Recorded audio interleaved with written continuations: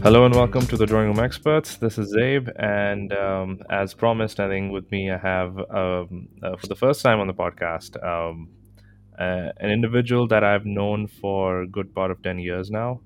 I had the I don't know, should I call it honor or luxury to know him from the first time when he started his career at Grant Thornton. I think that was your first client. Am I right, Afan? Yeah, that was back in 2012, 12, July 2012. So 2012. Yeah. it's almost going to be 10 years now. It's been And more than 10 years, yeah, actually. right, yeah, it seems like a long, long time ago. I mean, I still remember that day. You and another individual from the turn group, as we used to call it, started the same day, same project, and of course, so it happened कि मुझे ही मिलने दे दो एक साथी. तो मुझे अभी तक याद है कि तुम्हारे थे आई डोंट नो तलहा के किसी के प्रोसीजर्स मैंने खुद मरे थे बैठ के क्योंकि तुम Definitely लोग not mine.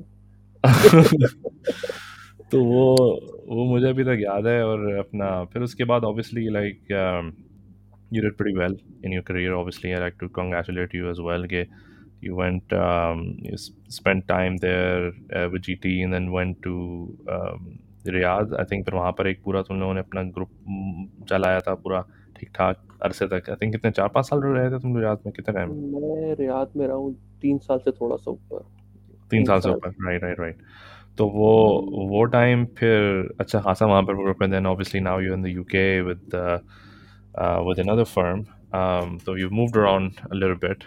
Um, बच्चे बच्चे बच्चे भी हो गए हैं तो लाइक एक प्रॉपर एक रिस्पॉन्सिबल एक अडल्टिंग चल रही है इस वक्त जो कि कभी वो जो खाकी कलर की पैंट और वो जो लाइन वाली जो तुम्हारी वो चेक शर्ट थी उस वक्त जो कि बिल्कुल ऐसा लगता था कि it's a distant dream. Now it's pretty much reality.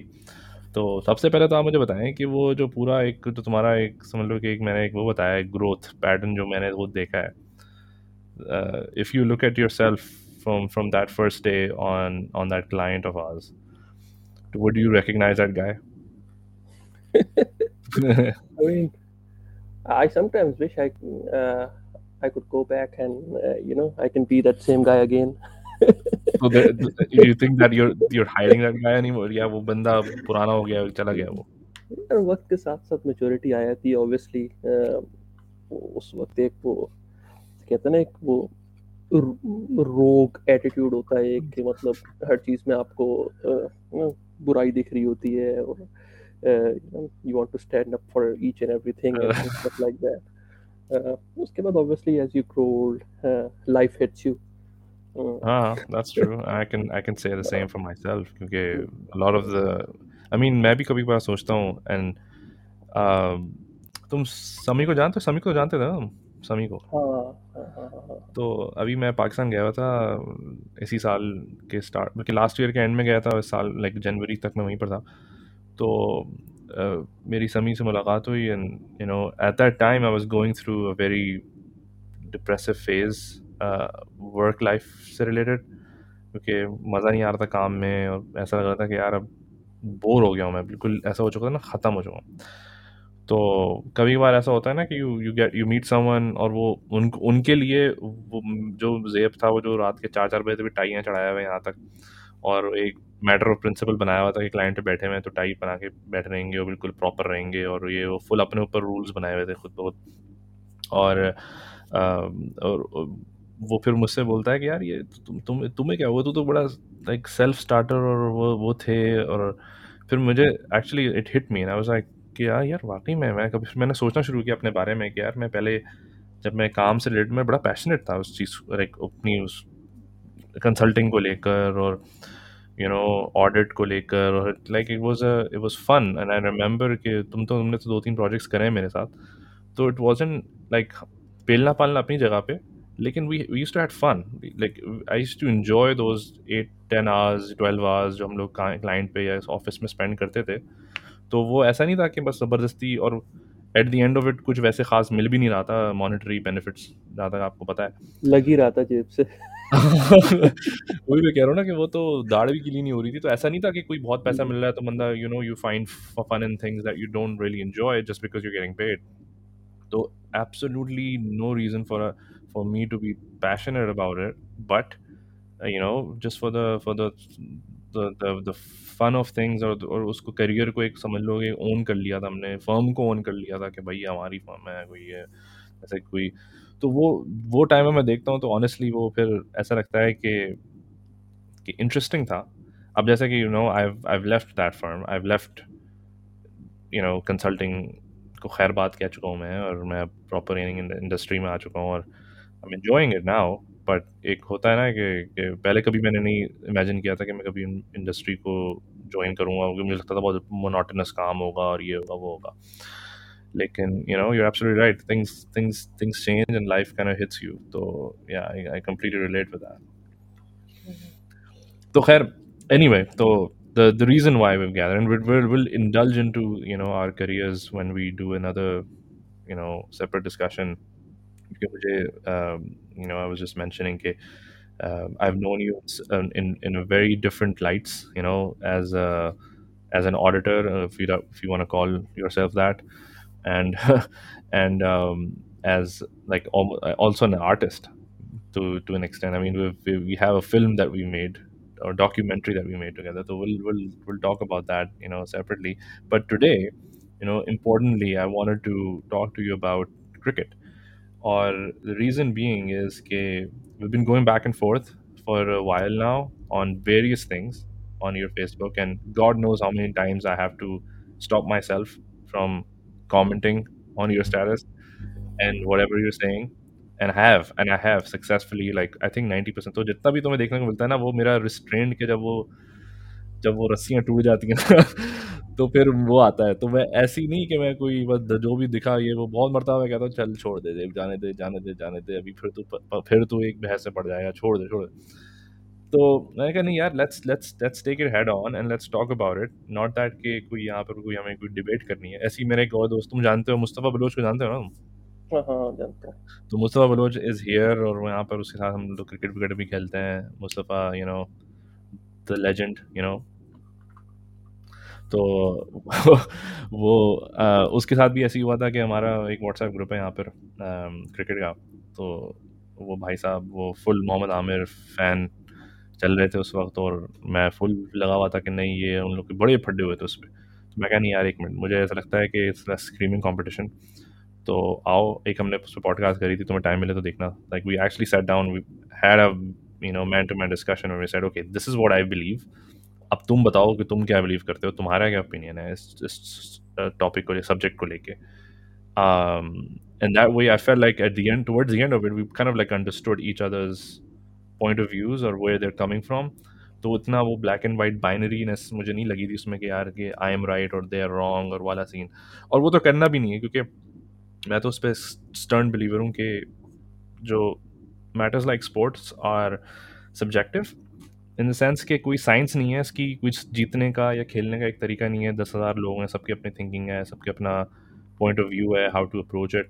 कभी कभार मुझे लगता है कि where lot of quote and quote Pakistani fans come from, cricket fans, कि उनको लगता है कि बस वो एक ही तरीका है जिसमें नंबर 3 पे इमरान खान आएगा और वो लीड फ्रॉम द फ्रंट, और वो सब चीज़ें जो एक हमने वो बनाया हुआ ना, एक hmm, template of an ideal captain, वो फिर वो उस पे ही वो होके रह गया. And I think that's where we initially bonded as far as cricket is concerned, where Misbah Ulaq as a captain, when I remember you were one of the few people amazingly online who were kind of like very vehemently in support of his decisions and his leadership. So before we get into that, I want to understand from you कि अभी world cup conclude हुआ है, another you know um, I would say a very good campaign generally. तुम्हारे क्या उस पर तासुरात हैं, और what did you take away from that campaign? यार देखो, at the start of the world cup अगर आप मुझे ये ऑफर की होती कि Pakistan would finish final. Finalist या रनर्स अप, तो आई वुड हैव, वो कहते हैं ना, I would have bitten your hand off. Yes yes yes. क्योंकि अगर आप देखें, if you look at the build up to the world cup, yes I know we won the series, the tri series in New Zealand, but हम अपनी home series हारे थे England से, और उसमें भी मतलब 7 मैच सीरीज में अगर आप देखो तो 4-3 से हम हारे थे। जो 2 मैचेस हम जीते थे वो इंग्लैंड प्लेड ब्रेनलेस क्रिकेट, क्योंकि England just play according to one template, whether they're chasing 140 or 120, and that's where they lose it sometimes. So उससे पहले Asia cup, which was another heartbreak. Now a lot of people will say we were finalists in the Asia Cup, but I mean Sri Lanka जैसी team से आप back to back 2 match one side हारे, तो मतलब it it it It raises hurts. more questions than it answers, right? तो buildup इतना अच्छा नहीं था going into the World Cup, so runners up I would have taken it. लेकिन having said that, I think this was a golden opportunity for us to bring another cup home, which was missed. Uh, I think again my favorite topic, openers. There you go. There you go. We're already getting into it. Yes, I अच्छा, mean, मुझे right. फिर let's just talk about the elephant in the room.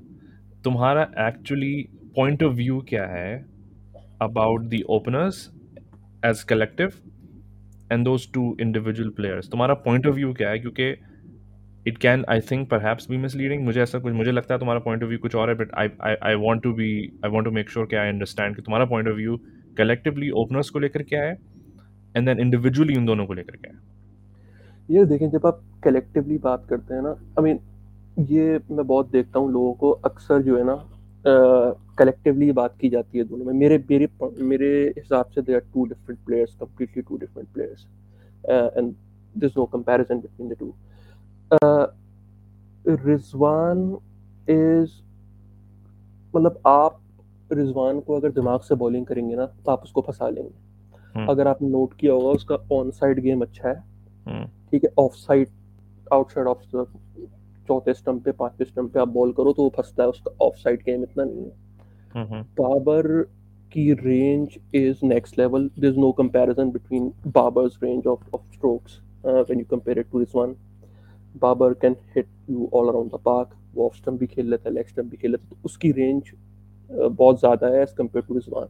They might look similar kind of players because of the form they generally get in to form together and they generally fall out of form together. लेकिन मेरे हिसाब से Babar as a player is much superior to Rizwan. सबसे पहली बात ये, बाबर का मसला इज मोर मेंटल। वो एक, मतलब मेरे हिसाब से एक शेल में चला जाता है फ्रॉम बॉल वन।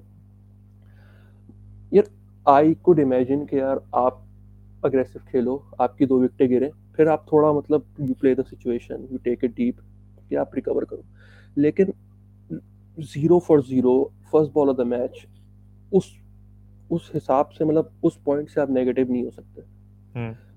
बाबर को लेके मेरी फ्रस्ट्रेशन इसलिए है कि Babar has got, as a set, all the shots in the book. वो सिर्फ क्रिकेटिंग शॉट्स पे भी जाए ना तो वो अब उसका स्ट्राइक रेट 140 से नीचे नहीं आता, ठीक है, he doesn't need to take any risk. I think during this world cup, as I said, वो उस शेल में रहा, और होता ये था कि क्योंकि वो रन नहीं बनते, पावर प्ले में स्टार्ट नहीं मिल रहा था, तो he had to take a risk, he had to play a shot which was out of his character and ultimately he'll get out.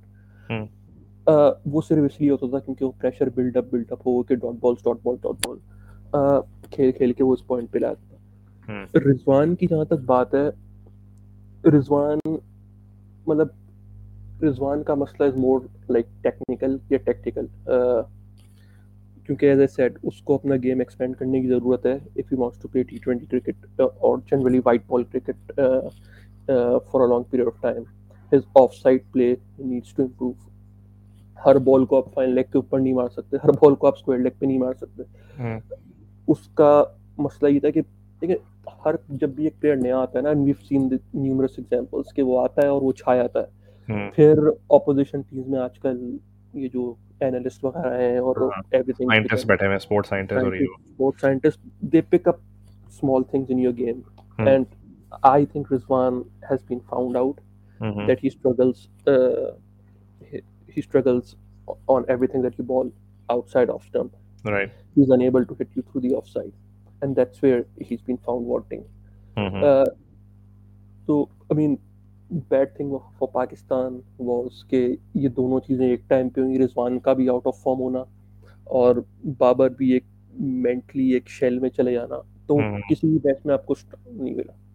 अच्छा, मेरा पॉइंट ऑफ व्यू ये था इसमें कि ऑस्ट्रेलियन कंडीशंस में Babar would have been much better off playing in the middle order. ठीक है, उसकी मैं आपको उसकी क्लासिक एग्जांपल है शान मसूद। हम्म। आपने देखा कि शान मसूद ने कोई अ, अंधाधुन बल्ले नहीं चलाए, yet he was one of the most I effective think हमारा हाई स्कोर मिडिल। वही था, I think I think, Pakistan team का। yeah, I think so. Not really sure, maybe it was one of Iftikhar or him, but हाँ, maybe it इनमें was से कोई, हाँ हाँ Shah. हाँ। तो शान ने क्या किया, ऑस्ट्रेलिया में आपके पास जो बिग पॉकेट्स होते हैं, large ground, just hit it into gaps, hmm. Get to the stuff. मेरा अपना ओपिनियन ये था कि मिडिल ऑर्डर में आके जब वो खुली फील्ड के साथ बाबर खेलता ना, तो वो आराम से ईज इन होता अपनी इनिंग्स में। और जैसे फाइनल में आपने देखा कि एंड में आके लोगों ने बल्ले चलाने की कोशिश की और वो आखिरी के मेरे ख्याल है 5 ओवरों में हमने को 20 रन किए थे, ऐसे कुछ रन हाँ किए हाँ। थे। उस वक्त हमें एक मतलब एक लेवल हेडेड प्लेयर अगर होता तो वो उसको ये पता होता है, बाबर जैसा प्लेयर, कि यार यहाँ पे छक्के नहीं मारने, यहाँ पे गैप में मार के दो दो लो, एक और बाउंड्री लो, 10 ओवर वैसे ही आ जाएगा आखिरी के हम्म। 5-6 ओवर। तो लेकिन वो मेरे ख्याल है बाबर ने थोड़ा वो ईगो पे भी ले लिया था, क्योंकि ये आवाज़ें हर जगह से उठ रही थी कि इसको मिडिल ऑर्डर में आना चाहिए। तो हम्म। लेकिन वो एक वो हो जाता है ना कि वो मैं प्रूफ करके दिखाऊंगा कि I am good enough to open. That's why he didn't sort of play in the middle order. लेकिन हैविंग सेड दैट, अगर वो नीचे आ भी जाता तो the squad that we selected, I मतलब मुझे कोई ऐसा बंदा दिखता नहीं था जो उसको रिप्लेस करके एक एक्सप्लोसिव स्टार्ट दे सके। Hmm. maybe you could have tried someone like Haris, but Haris again was like, band I mean, wagon decision होता है, क्या वो बैंड वैगन कि भाई अब वो चल गया yeah, तो चलो आ जाओ, तुम हमारे अब्बू भी बन जाओ, सबको प्राइम मिनिस्टर भी आप बन जाओ, वो वाला नहीं होता कि हर हर रिस्पॉन्सिबिलिटी फिर उसी को पकड़ा देते हैं। बिल्कुल। तो मतलब I can understand why Baba wanted to open, but he there was a case for him to play in the middle order. I think that he would have been much better off playing in the middle order. Uh, आज T20 cricket में you cannot be 30 runs in the power play every time you play. Hmm. There's just too much of catching up to do after that. मतलब अगर आपने power play में 30 run किए ना, उसके बाद even if you bat out of your skin, the maximum you will get is 150 160, and that is not enough 9 times out of 10 और 8 times out of 10। आपको अग्रेसिव होना पड़ेगा। देखो, दो टेम्पलेट होते हैं ना, या तो आप इंग्लैंड वाले टेम्पलेट पे चले जाओ हम्म। कि मतलब ना आओ देखना है ना ताओ देखना है, आपको बस आंखें बंद करके मारना है। I don't think that is the correct way to play cricket as well. Hmm. क्योंकि आपने फाइनल में भी देखा, एक बहुत ही मतलब रिलेटिवली सिंपल रन चेज है, almost bottled it up because of the हाँ सेम अप्रोच। हाँ। एक बैलेंस आपको स्ट्राइक करना पड़ेगा बिटवीन गोइंग अग्रेसिव एंड, और यहाँ पे जो है ना वो रोल्स की बात आ जाती है, वो बहुत इंपॉर्टेंट होता है। आपको कुछ इंडिविजुअल्स को रोल्स देने पड़ेंगे कि भाई तुमने जाके यूं बी द अग्रेसर, कुछ प्लेयर्स को आपको रोल देने पड़ेंगे कि यार तुम थोड़ा देखभाल के खेलो, गेम को लंबा लेके जाओ।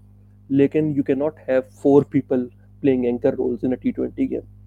आप अगर पाकिस्तान की T20 टीम देखें इस वर्ल्ड कप की, Rizwan, Babar, Shan Masood, Iftikhar, 4 out of your top 5 need sort of 8 to 10 balls to get into their innings, और हम्म। उसके बाद भी they do not sort of tear apart attacks, hmm. uh, except for maybe Iftikhar on his good day.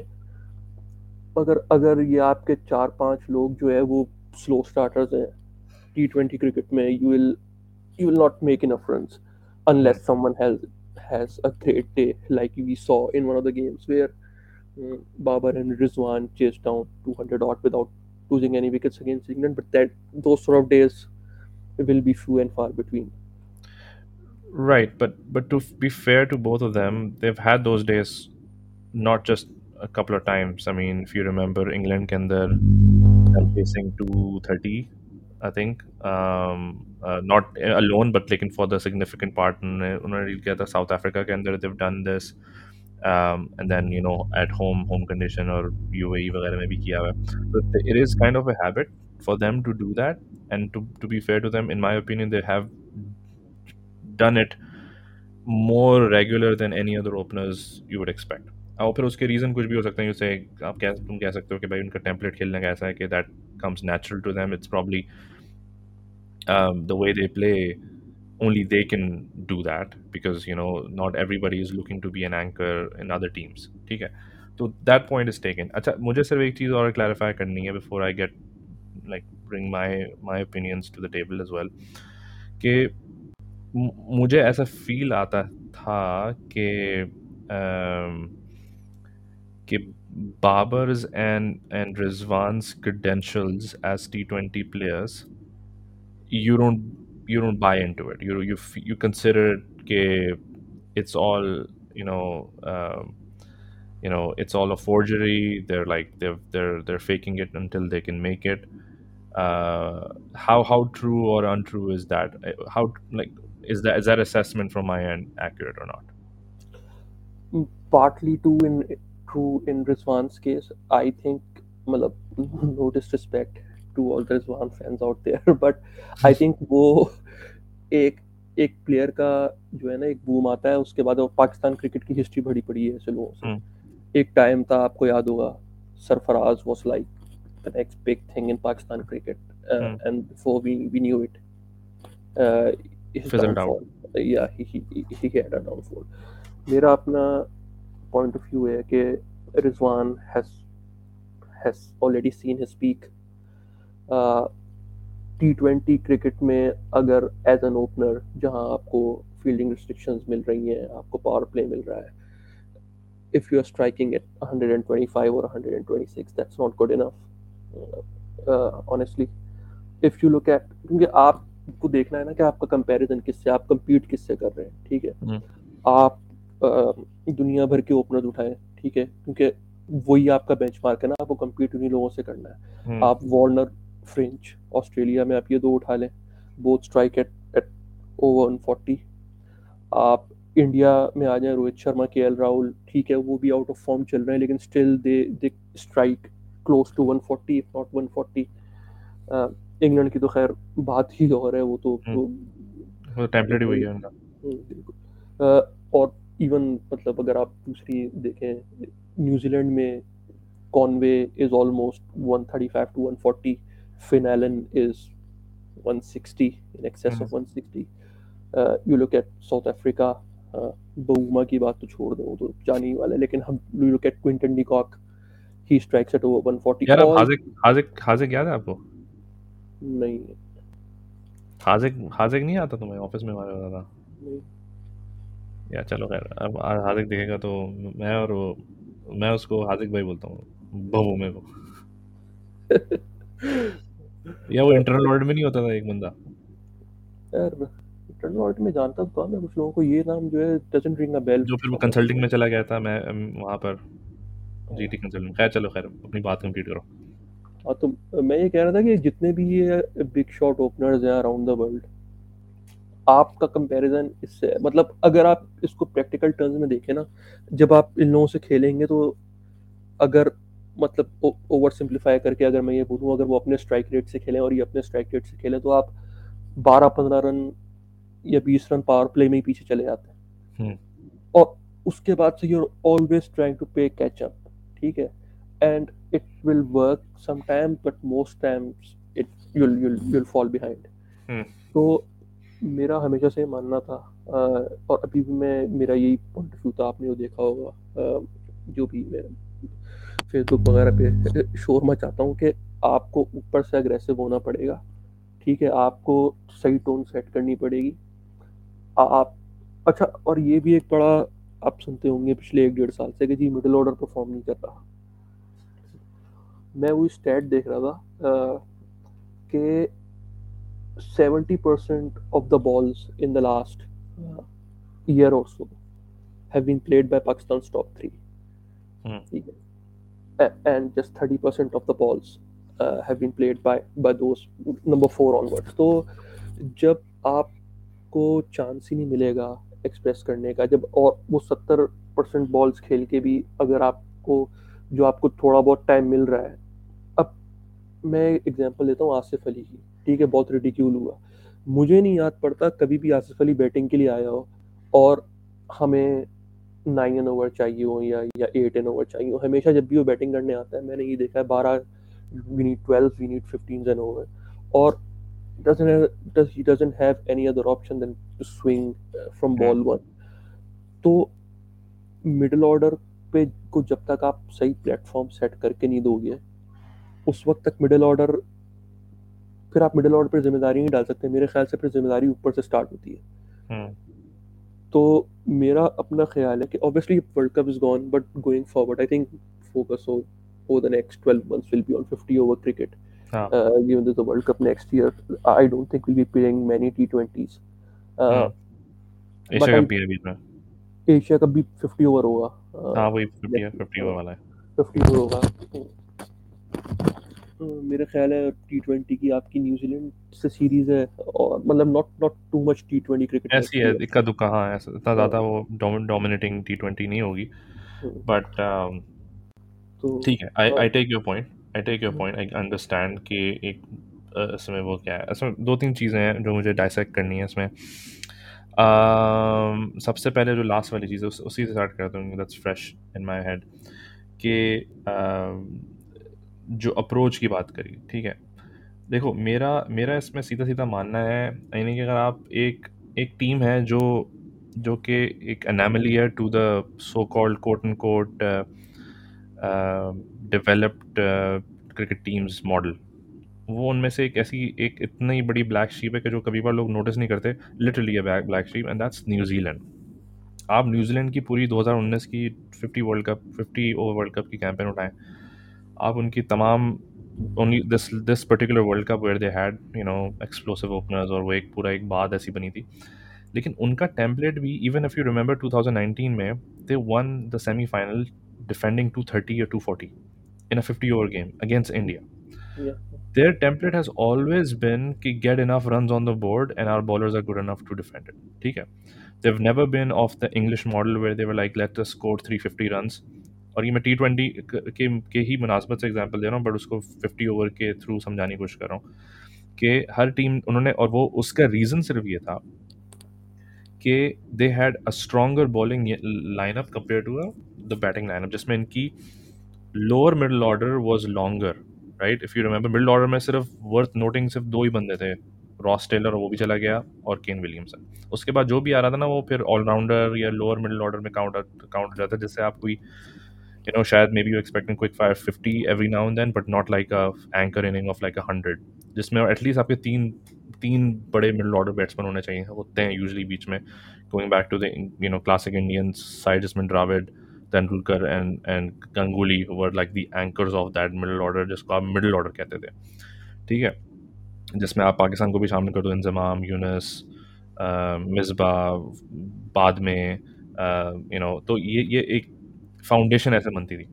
तो every team gets to play with the resources I feel that they have and what they feel like is a very good way to approach a victory, क्योंकि at the end of the day win is a win, चाहे आप 200 run बनाओ T20 के अंदर, dominating cricket खेलो, या आप जो है ना 100 के अंदर भी अगर अगली टीम को वो आप रोक लेते हो 120 का टारगेट चेस करवाते हुए, तो it's a win is a win, ठीक है।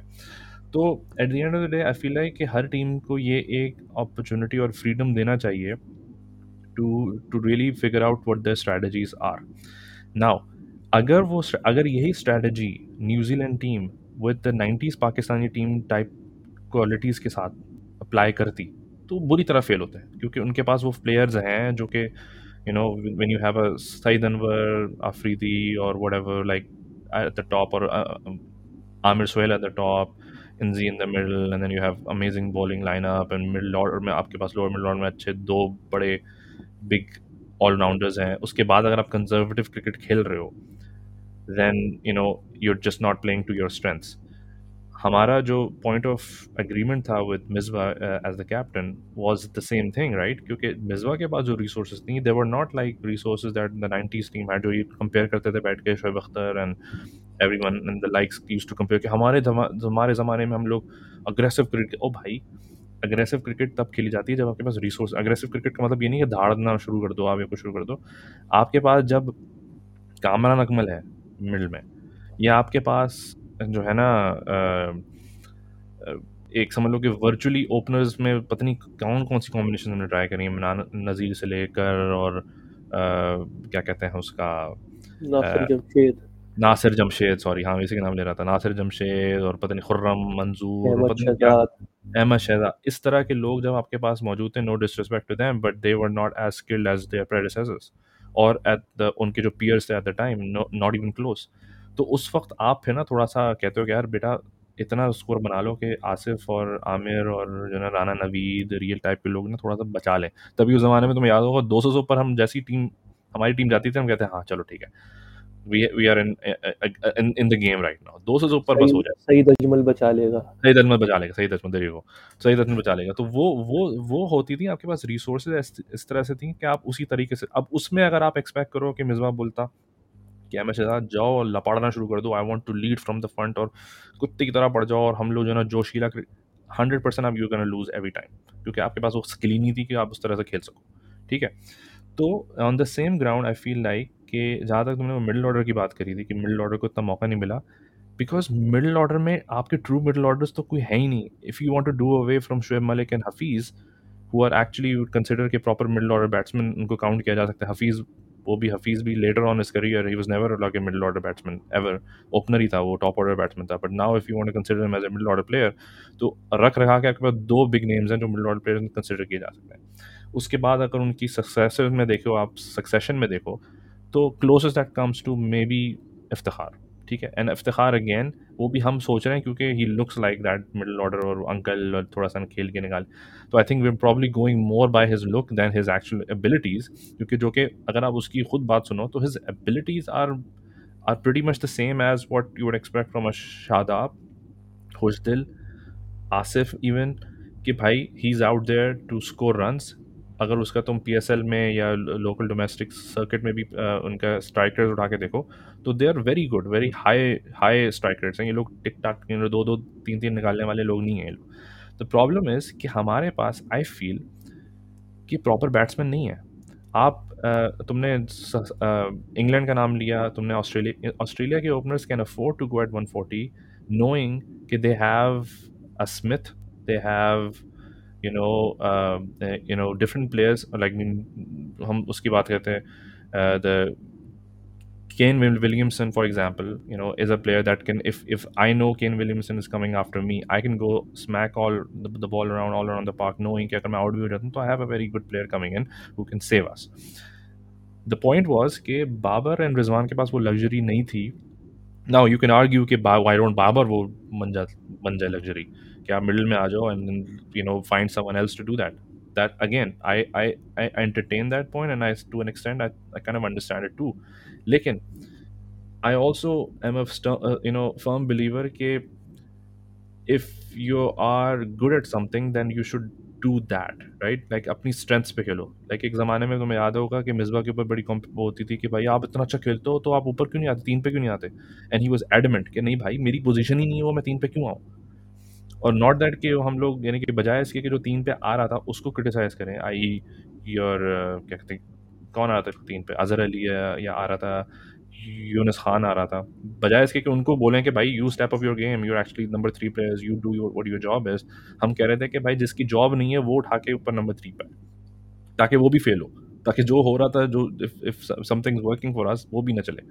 तो similarly I believe in this vein, again I understand the idea, but I also feel like ये मेरे दिमाग में चीज़ भी आती है, मैं कहता हूँ कि अगर फॉर एग्जाम्पल T20 में Babar has opened pretty much all his life, ठीक है, if he goes at number 3 you're breaking something that didn't need to be broken, ठीक है, especially knowing कि आपका run rate over the past 2 years is not that far away from the run rates of New Zealand, Australia, England, India. India probably perhaps the anomaly क्योंकि उनका run rate अगर past 2 years में आप देखो तो average run rate is about 9 उनका, लेकिन उसमें से 70% उन्होंने इंडिया में खेला है, तो ऑब्वियसली आप उसको डिस्काउंट करें क्योंकि जैसे ही आप इंडिया से बाहर जाते हो उनका run rate also drops to 8.5 8 करके, जो कि हमारा है 8.2 8.3 ऐसे रहता है हमारा ओवरऑल रन रेट्स.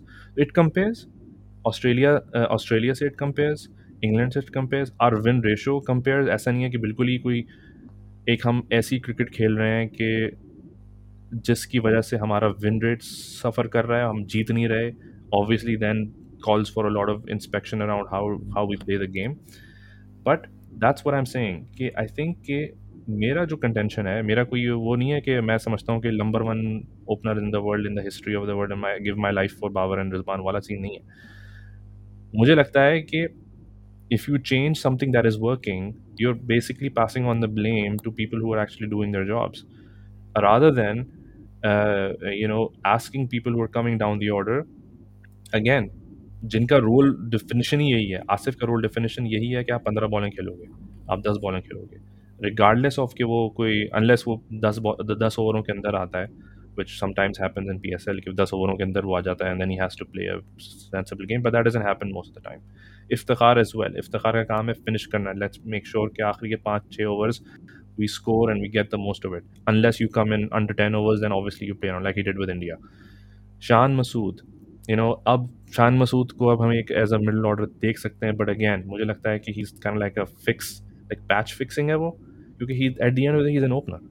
तो स्टॉप गैप अरेंजमेंट है शान स्टॉप गैप है मसूद। वो. आई डोंट थिंक कि वो, and all credit to him, he is done pretty well, and it's just unfortunate that we are, एक ज़माने में था ओपनर ही नहीं थे साले, हम लोग मिडिल ऑर्डर में अब्दुल रज़ाक को ओपनिंग करवा रहे थे उठा के, नहीं कि हम लोग लोअर ऑर्डर से उठा के ओपनर बना रहे थे. अब थोड़ा रिवर्स हो गया. अब यह है कि अब लोअर ऑर्डर टाइप के प्लेयर्स हमारे पास ज़्यादा हैं. Shadab, for all all that he does well, is still not that player जिसको मैं कहूँ कि यार आप 3 पे आ जाओ या आप ओपनिंग कर लो या आप कोई, आई थिंक वो अपने रोल में अभी तक वही ठीक है, 5 और 6 नंबर वाला वो ठीक है. तो मुझे ऐसा लगता है अगर आप नज़रें दौड़ाओ, and that's where we have another disagreement कि तुम कहते हो कि यार शर्जील को क्यों नहीं लाते, या और कौन है यार, किसको बोला तुमने, आजम। आज़म तो खैर ओपनर नहीं है, लेकिन वो नंबर 5 पे उसको क्यों नहीं लाते.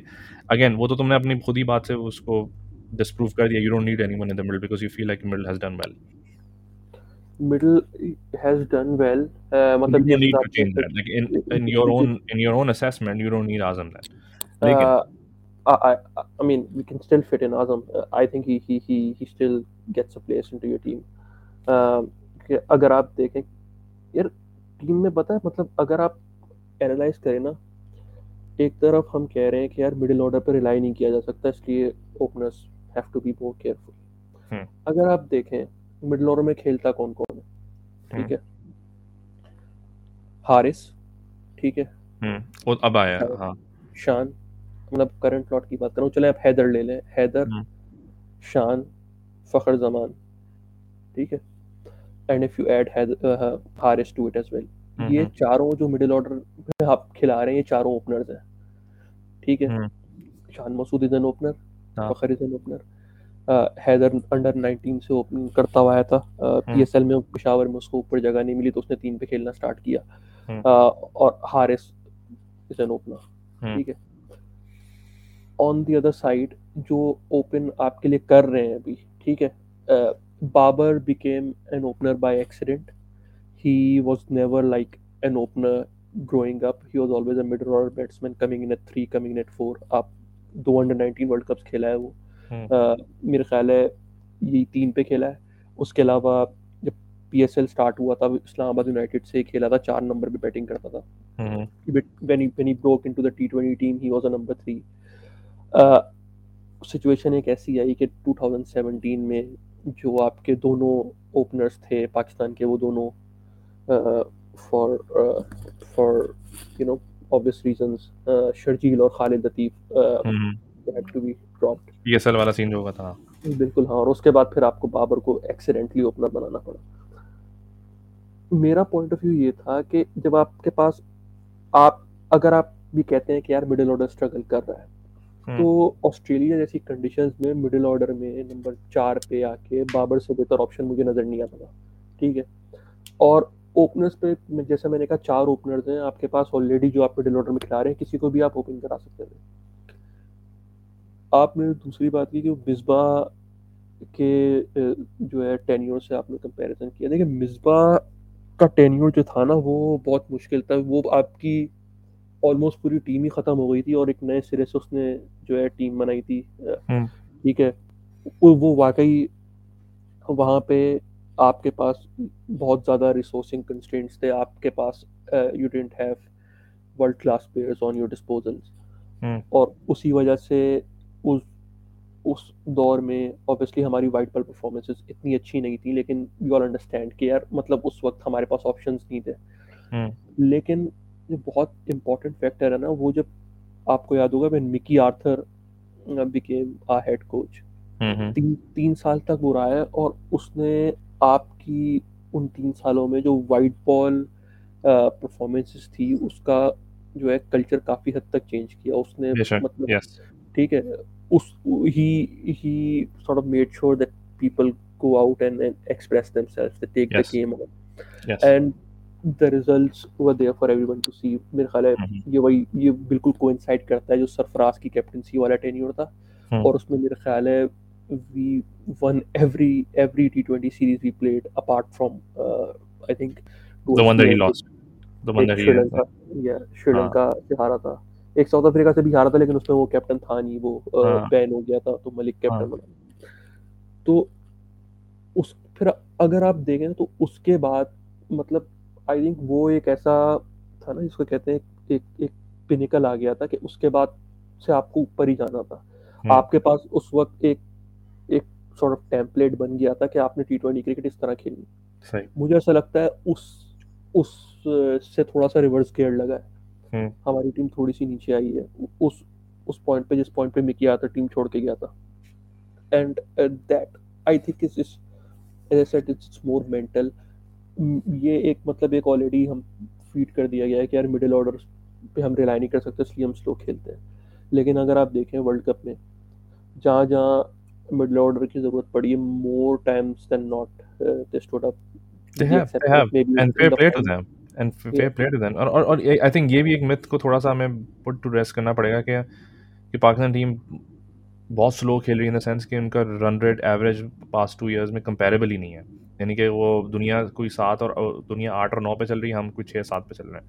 आई थिंक इतना बड़ा गैप नहीं है between the average run rates of our score. अभी जैसे कि मैं देख रहा था एक और स्टैट के I think we are the out of the 4, England, Australia, India, New Zealand, and Pakistan, out of these 5, we're I think at 3 I think the third कि जिसमें सबसे ज़्यादा उन्होंने 160 above, 169 above या 170 above scores किए in the past 2 years.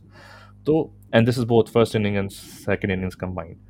तो ऐसा नहीं है कि there is a massive gap. I think जो एक ये अगर मैं तुम्हारा आर्ग्यूमेंट ऑन फेस वैल्यू ले भी लूँ और उसको एक्सेप्ट भी कर लूँ, तो जहाँ पर आके मैं थोड़ा सा पुश बैक करूँगा वो मैं ये कहूँगा कि ठीक है, it may not be it's not working, पर इट्स नॉट लाइक कि जिसमें कोई डे एंड नाइट का डिफरेंस आ रहा हो हमारी क्रिकेट में. और इट्स ऑल्सो विजिबल है. लाइक कुछ लोग कहते हैं कि जैसे कि मुझे थोड़ी एक्सेप्शन लगी इस चीज़ पे. लोग कह रहे थे यार पाकिस्तान तुक्के में फाइनल पहुंच गई ये वो. But let's be honest, this team is not a bad team. Like और मेरे ख्याल से तो ये 92 से बेहतर टीम थी अगर मैं उनको बाय उन कंपेयर करूँ by on paper player to player compare करूँ. तो देयर इज लाइक ऑब्वियसली हर टीम में अपने अपने वो स्टार्स थे, बट वो टीम जेन्युइनली लक पे पहुंची थी. This team had its fair share of luck, but if we are being honest India game we should have won. We were like, और 92 के अंदर अगर हम इंडिया वाला गेम देखो तो हम बुरी तरह हारे थे और बाकी गेम्स भी बुरी तरह हारे थे. तो जो हमारे साथ जो चीज़ हुई है I think that was it was. और वर्ल्ड कप से पहले हर एनालिस्ट ये आई थिंक यूनिसन ने बोला था कि पाकिस्तान टॉप 4 तो होगी, यानी कि सेमीफाइनल तो पक्का पक्का है उनका। तो इट्स नॉट लाइक कि कोई हम आउट ऑफ द ऑर्डिनरी अचानक से तुक्के में ऐसी एक पेंडू सी टीम थी अचानक से पहुंच गई final. I think this team deserve to be where they were, और that's where I think you and I have also that, तुम्हारा जो कंटेंशन, बोन ऑफ कंटेंशन यही है कि इनकी इतनी इतनी ज़्यादा इनकी पोटेंशियल है, तो ये उसको पुश क्यों नहीं कर रहे, मैक्सिमाइज क्यों नहीं कर रहे, where they can easily, knowing कि उनकी स्किल सेट वो एग्जिस्ट करती है। अगर तुम ये सेम चीज़ मिसबा की 2015 वाली वर्ल्ड कप वाली टीम से कंपेयर, तुम उनको एक्सपेक्ट नहीं करते कि वो फाइनल पहुंचे या सेमीफाइनल पहुंचे, तुम तो कहते हैं भाई इज्जत बिल्कुल। से ग्रुप स्टेज से निकलना है, तो वो भी बहुत होता। तो वो I get it, but the only thing I would say कि इतना इतना कोई इतना बड़ा मार्जिन नहीं है between between our team and the other teams कि हम कहें कि यार ये चीज़ हो नहीं हो सकती। अब जहाँ तक सोल्यूशंस की बात है, तो if not Babar and Rizwan, who do you see a viable opener, यानी कि कोई ये मत के बस के just to put in names on the hat, but who would you see genuinely, अगर फॉर एग्जांपल कल तुम बैठते हो रमीज आजा के सामने और वो तुमसे जेन्युइन कोई एडवाइस मांगता है, तो तुम ये तो नहीं बोलोगे ना कि यार इसको ले आओ उसको ले आओ, जिस तरह से लोग कमेंट कर रहे होते हैं कि इमरान नज़ीर को वापस ले आओ, फलां को वापस ले आओ, धमाका खेल। लाइक एक जेन्युइन अगर सीरियस बंदे को सीरियस एडवाइस दोगे तो तुम क्या एडवाइस दोगे?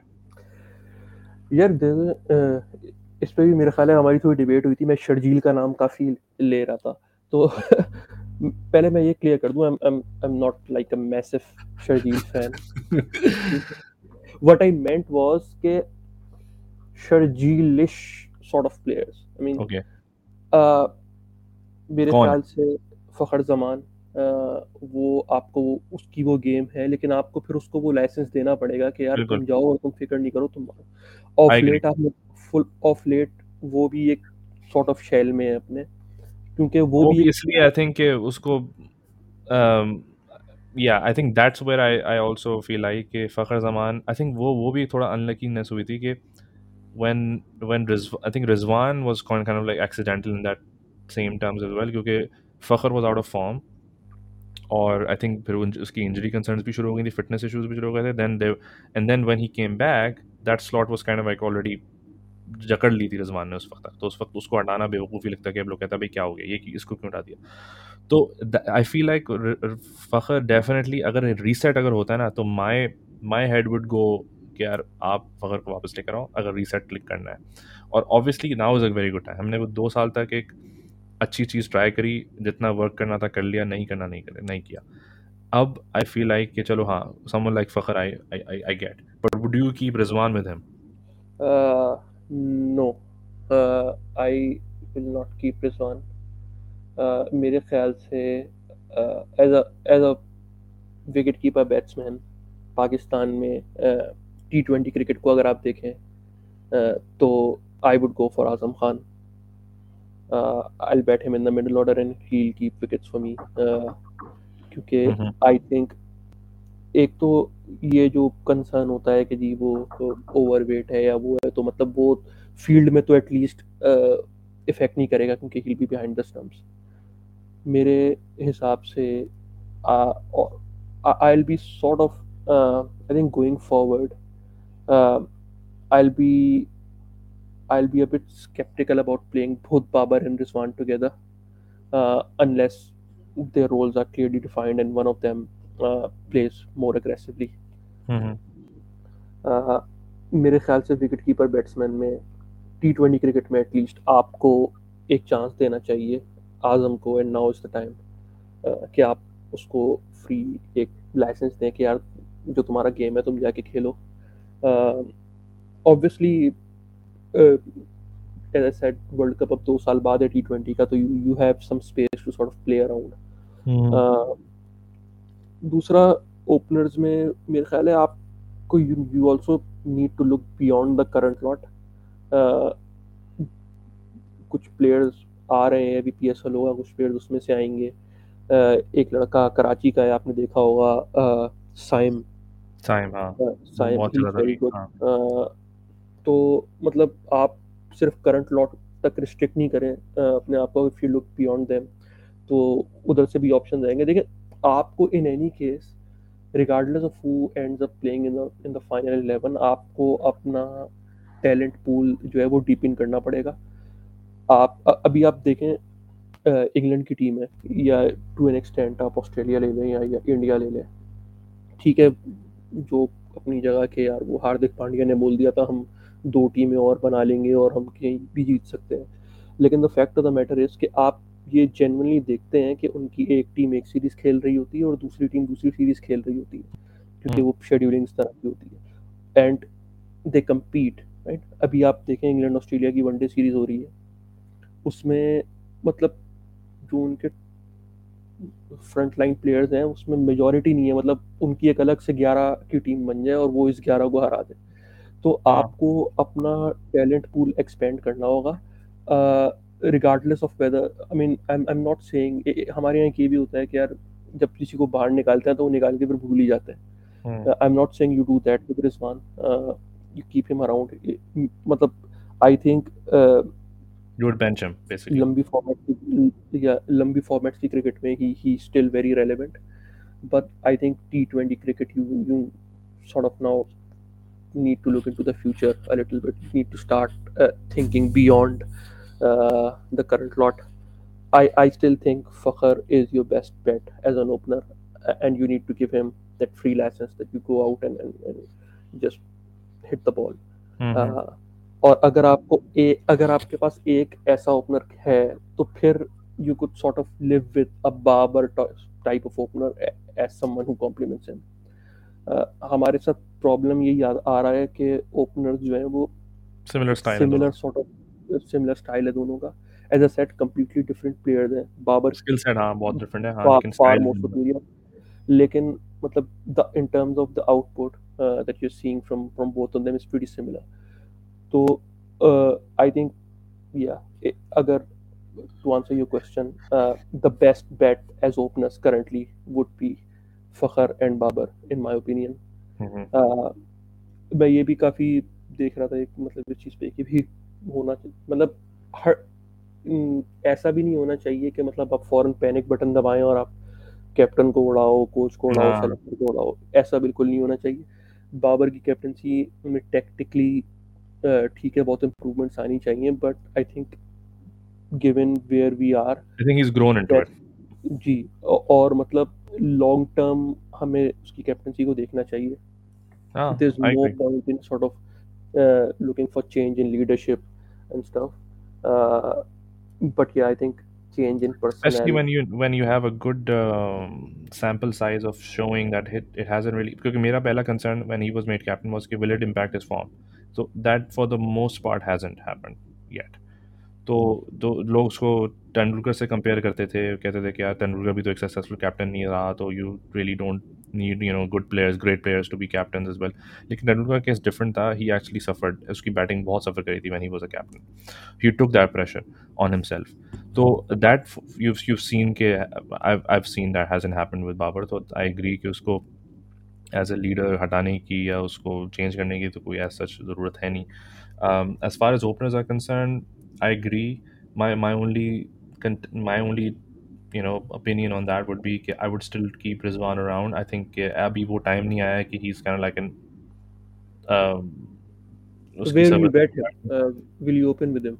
Yeah, I think if Fakhr comes in, then we can live with someone like him. And it's not like out of the two, Babar or Rizwan, his strike rate is slightly better than Babar, and that's understandable because he's more prone to kind of like take the attack on, and he can score those runs. Ability दोनों के अंदर मौजूद है, but if I were to bet on someone to do that in a good form, that would be Rizwan. But क्योंकि my only concern with with क्या नाम है उसका, आजम, आजम is के um, I think he would be, it would be very early for him to come in. I still haven't seen him really set PSL alight.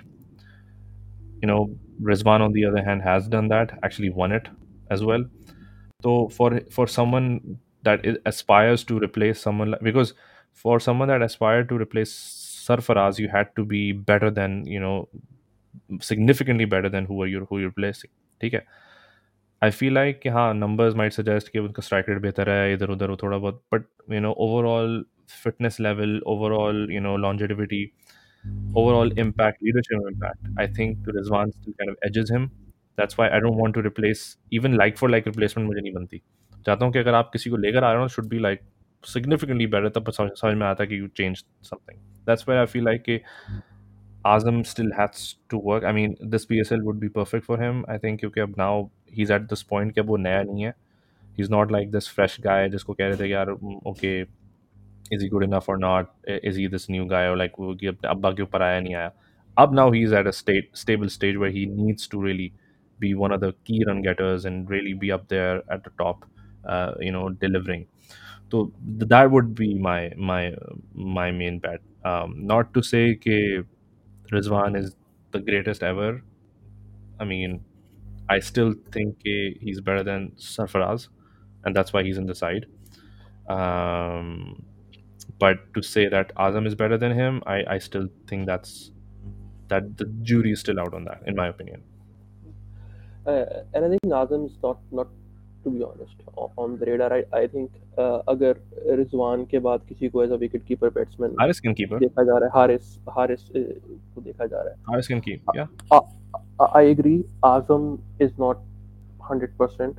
उसके उसको भी अपने game पे काफी काम करने की जरूरत है. Hmm.